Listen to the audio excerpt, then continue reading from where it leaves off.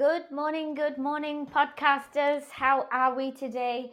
It is an absolutely beautiful morning here in Montreal.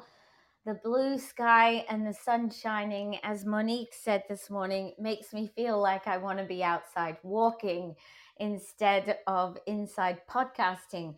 But fortunately for you, this is not going to take very long. So you'll be out there pretty soon. So today we are continuing with our book, Rich Dad, Poor Dad. And last week we talked a lot about minding your own business. This week we're going to hear more about some of the things that rich people do to make themselves richer and some of the things that the poor people hang on to. So remember the story of Robin Hood? He robbed the rich to give to the poor. Many people love the idea of this, the idea that the rich people get their money taken away from them and it gets redistributed amongst the poor. But unfortunately, Robert, he told us that Rich Dad, he did not think of Robin Hood as a hero. He thought of him as a crook, because he said taking money from rich to give to the poor was really the premise of taxes. And if we could all take that back, we would be really happy, I think. And it backfired on people. So what happened was in the olden times in England and US, there were no taxes, right up to 1874 in England and 1915 in the US. But what they used to do is they would levy taxes, or they would levy money from people when they needed it. So if they went after the Napoleonic Wars, for example, they then would ask for funds from people. And of course, the only people that could give them funds were the rich. So at that time, it was pretty balanced. The rich would pay for things that the country were doing, and the poor would just be able to sort of keep surviving, I suppose. I mean, there are a lot of other problems at that time, but certainly the taxing was not one of the problems. So initially, when taxes were introduced, they were only paid by rich people, and they were accepted by everybody because the government campaigned on the fact that they were literally taking money from the rich to give to the poor, and everybody liked that idea.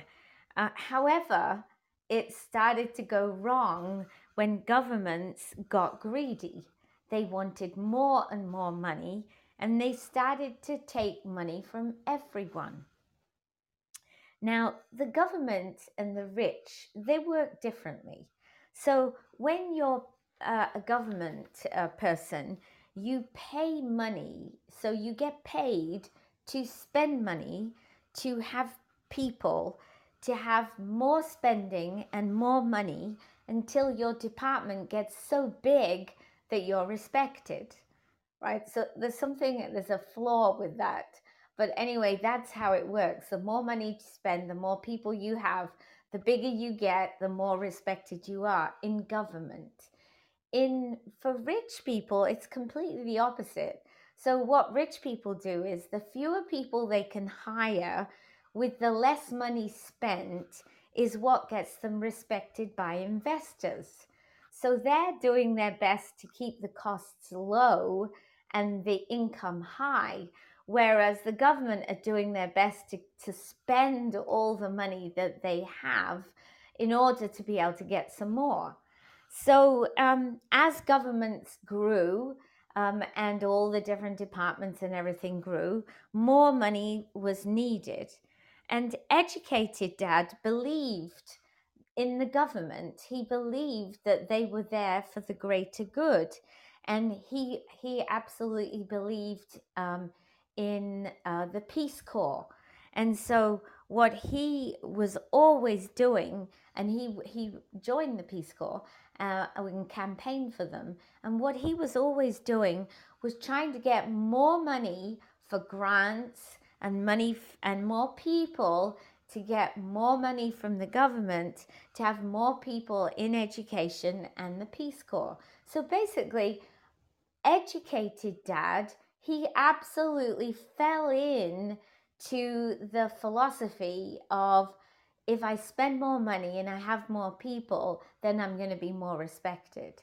And so he was not alone in this, and governments wanted more and more money. And so they began to take money from everyone. Now, the rich people, they're smart as well. So, what rich people did was they found ways not to spend taxes legitimately. So, they remembered the days of corporations where a whole group of people would get together to form a corporation, which then the corporation would employ sailors, would find the ship, etc., and it would go off on its voyage. And if the voyage failed, the only thing that the investor was up for was the amount of money that they put in for that particular voyage. So it was a way of producing good results without spending a lot of money. So they already knew that was a way to control money. So although initially everybody was happy with the amount of money going to government and made everyone feel good, what happened was that government would take on all this money but not manage it. They didn't try and save it, they didn't try and invest it, they just spent it. And at the end of every financial year, Mary Pierre and I were laughing about this yesterday. Whether you work for the government or whether you work for a company, when it comes near to the end of the financial year, everybody's spending as fast as they can so that they can justify their budget for the next year, which, in my mind just seems so ridiculous. True capitalists found their own solution. So what they started to do was form corporations.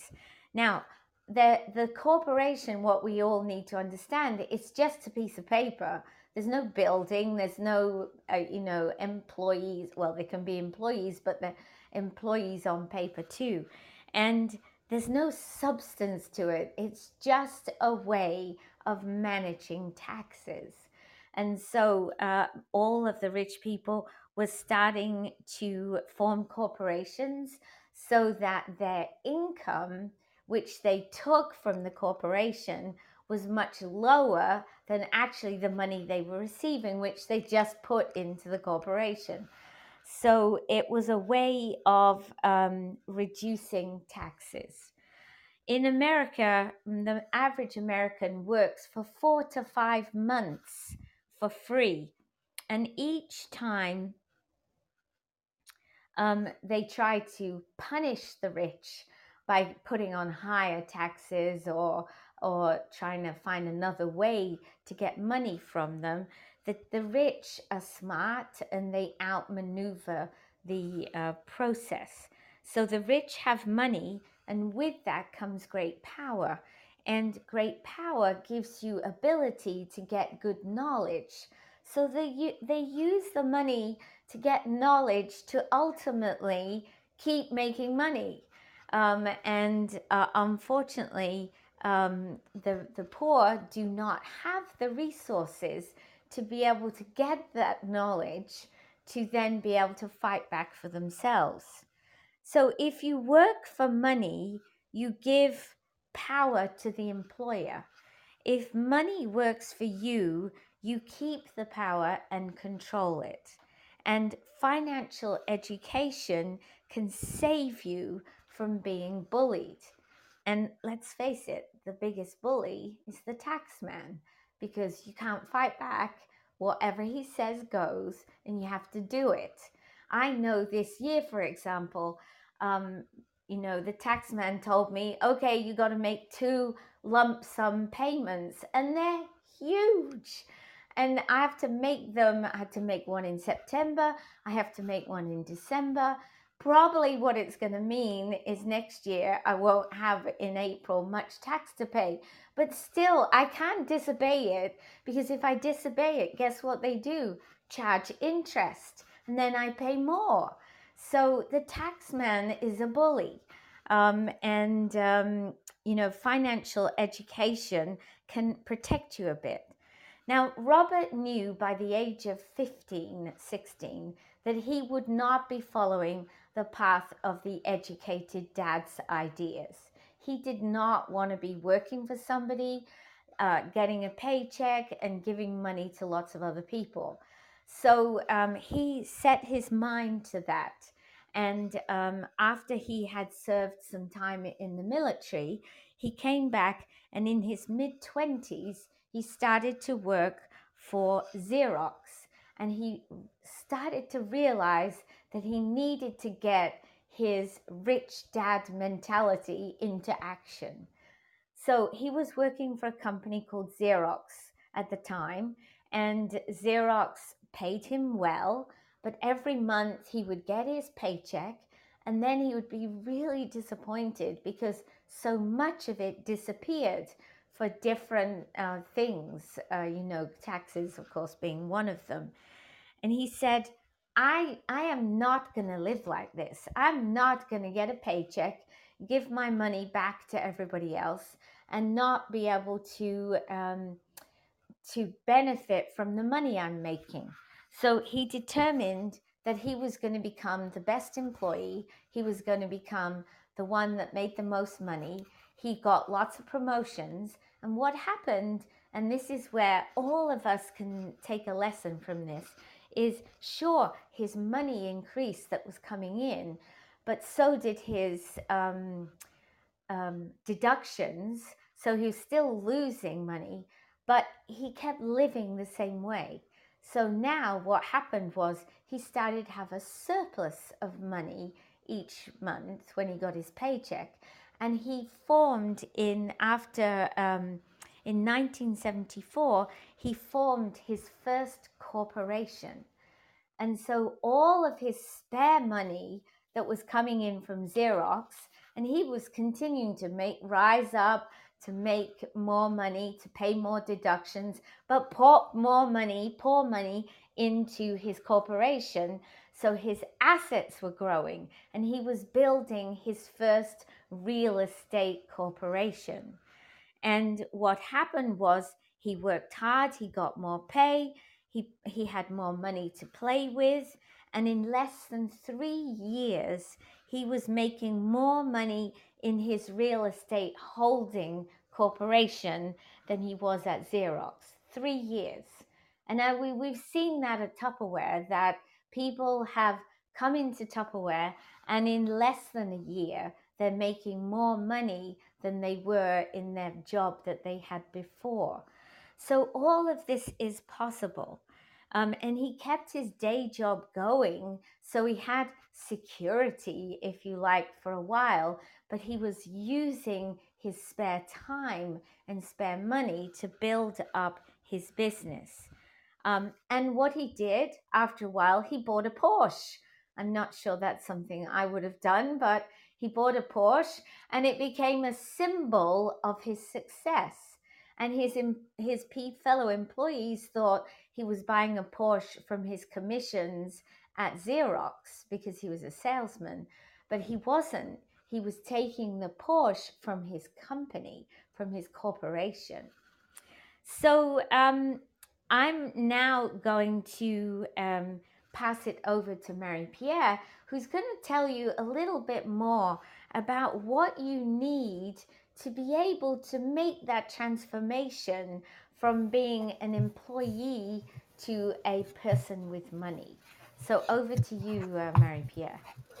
Thank you, Melanie. So yes, there's 7 points that you have to understand from this chapter that is talking about those taxes and corporation. So that's all those big words for me that I say, okay, how can we just take this and really understand at the basic?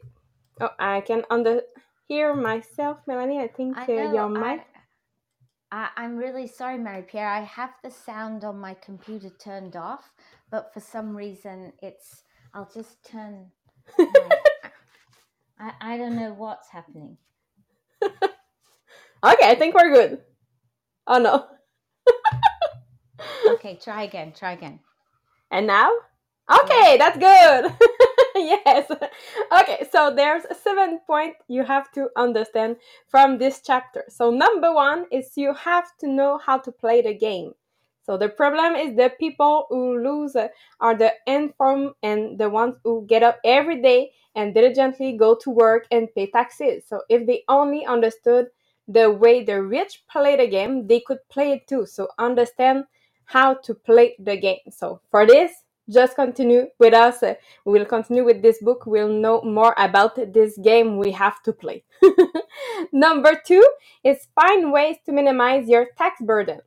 So every time people try to punish the rich, just like Melanie said, the rich don't simply comply. They will react and they have money, so they have power and the intent to change things. So they don't just sit there and voluntarily pay more taxes. Instead, they will search for ways to minimize their tax burden. So when you do a little bit of research on that subject, the first way to reduce your taxes in Canada is to use a side hustle to claim business deduction just like an MLM. So for me, for Melanie, it was Tupperware. So just to have this MLM that you create a business basically for free, and now you can claim all these deduction on your taxes. So find way to minimize your tax burden.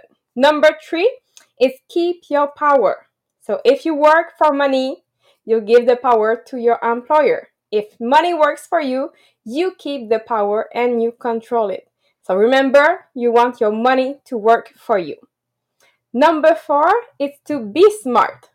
So be smart and you won't be pushed around as much. So when he talks in the book about his rich dad, he said that yes, he knew the law because he was a law-abiding citizen and because it was expensive not to know the law. So make sure to be smart and to know the law. So one way is to make sure to invest in you because investing in yourself is one of the best returns on investment you can have. Whether it's investing in learning a new skill, developing yourself personally or professionally, tapping into your creativity, or hiring a coach, it's crucial to give yourself as well as to others. So each of us has a different interpretation of self-investment. Many of these interpretations undoubtedly overlap. So we're sure that many people have convinced their parents that hours spent playing a game represent a self-investment. So in the leanest sense, however, self-investment include a range of potential undertaking. So some are universal in their appeal and access, while others depend on one's own personal circumstance. So just for example, learn a new skill or improve an existing one. Network, so you don't know who you will meet and how this connection can pay it forward. Read books across a range of genres. Take care of your health. Take courses that pique your interest on a personal and professional level, and travel cross country, continent, and around the world if possible. So be smart and invest in yourself. Number five is turn your dollar into great employee because each dollar in your asset column is a great employee. So working hard make more employee. So that means your money works for you. So that's how they are great employee. And when your money works for you, your assets will grow bigger. So that means more employee to make it better. So turn your dollar into great employee. Number six is financial intelligence is key. So learn it and teach it. So without this financial knowledge, which he called the financial intelligence or financial IQ, the road to financial independence will be much more difficult. So then you can teach others in the hope to share this knowledge with others. So start with the basics. So start with reading about creating a spending plan, your debt and credit management, your mortgage, retirement planning, getting a loan, and knowing your consumer right. So just start with the basic. And after that, read, read, and read. So search online, go to the bookstore, visit your local library to find books written by financial specialists. So you can also subscribe to Money Management Magazine to keep your knowledge fresh and relevant, plus get tips from your finance pro, and of course, your mentor. You have someone with those finance that you want to have, ask them some questions. And number 7 is what is exactly that financial IQ? So what is made of? So it says that first it's accounting. So the more money you are responsible for, the more accuracy is required, or the house comes tumbling down. After that, investing. So investing is the science of money making money. So this involves strategy and formula which use the creative right brain side. After that, you have understanding the market, because understanding the market is the science of supply and demand. So you need to know the technical aspect of the market, which are emotion driven, in addition to the fundamental and or economic aspect of an investment. After that, you have the law. So a person who understands the tax advantage and protection can get rich so much faster. After that, you have the tax advantage. So, for example, if you are owning your own corporation, your vacation can be your board meeting in Hawaii. And after that, you have the protection from lawsuits. So, the rich hide much of their wealth using vehicles such as corporation and trust to protect their assets from creditor. So, when someone sues a wealthy individual, they are often met with lawyers of legal protection and often find that the wealthy person actually owns nothing, just like Melanie explained to us. So, yes, just remember those 7 steps and we'll continue with that. So, just yes, life will get complicated and sometimes and finance can be one of the top stressors. So while creating a corporation may not be part of your current financial strategy, it could be worth it in the end to just look at all your available options. Because yes, there's a lot of options. You have to make sure that you have that financial IQ up so you learn about it and you know exactly what to do with your money to make sure that your money will work for you and you won't work for your money. So I will let Melanie with the close of this chapter to understand exactly. Okay, so when we talk about having financial IQ, obviously learning, as Mary Pierre says, being able to understand how your money comes in, what you can do with it, how you can make it better as a tax person. Now, in Canada, we are extremely lucky because we have a level of taxation which is called self-employed, and a self employed person is treated in many ways like a corporation, except that it's not a separate entity. But what do I mean by that? I mean that in business owners with corporations, what they have is this system. Number one, they earn. Number two, they spend. And number three, they pay taxes. That's exactly what we do at Tupperware as a self-employed person. We earn our money, we spend on all of our expenses, and then we pay taxes, which is a huge advantage in today's climate. Now, if you're an employee, it's completely different because you earn, but then you pay your taxes, and then you have your spending with what's left over. And imagine if you pay 50% on your taxes, or 49.5, or whatever the top level is, you end up having much, much less money to spend because you've paid so many taxes. So having a sideline in Tupperware can actually be beneficial even if you're an employee, because if your expenses in your business are high because you put different things on your business, it actually can offset against your taxes as an employee.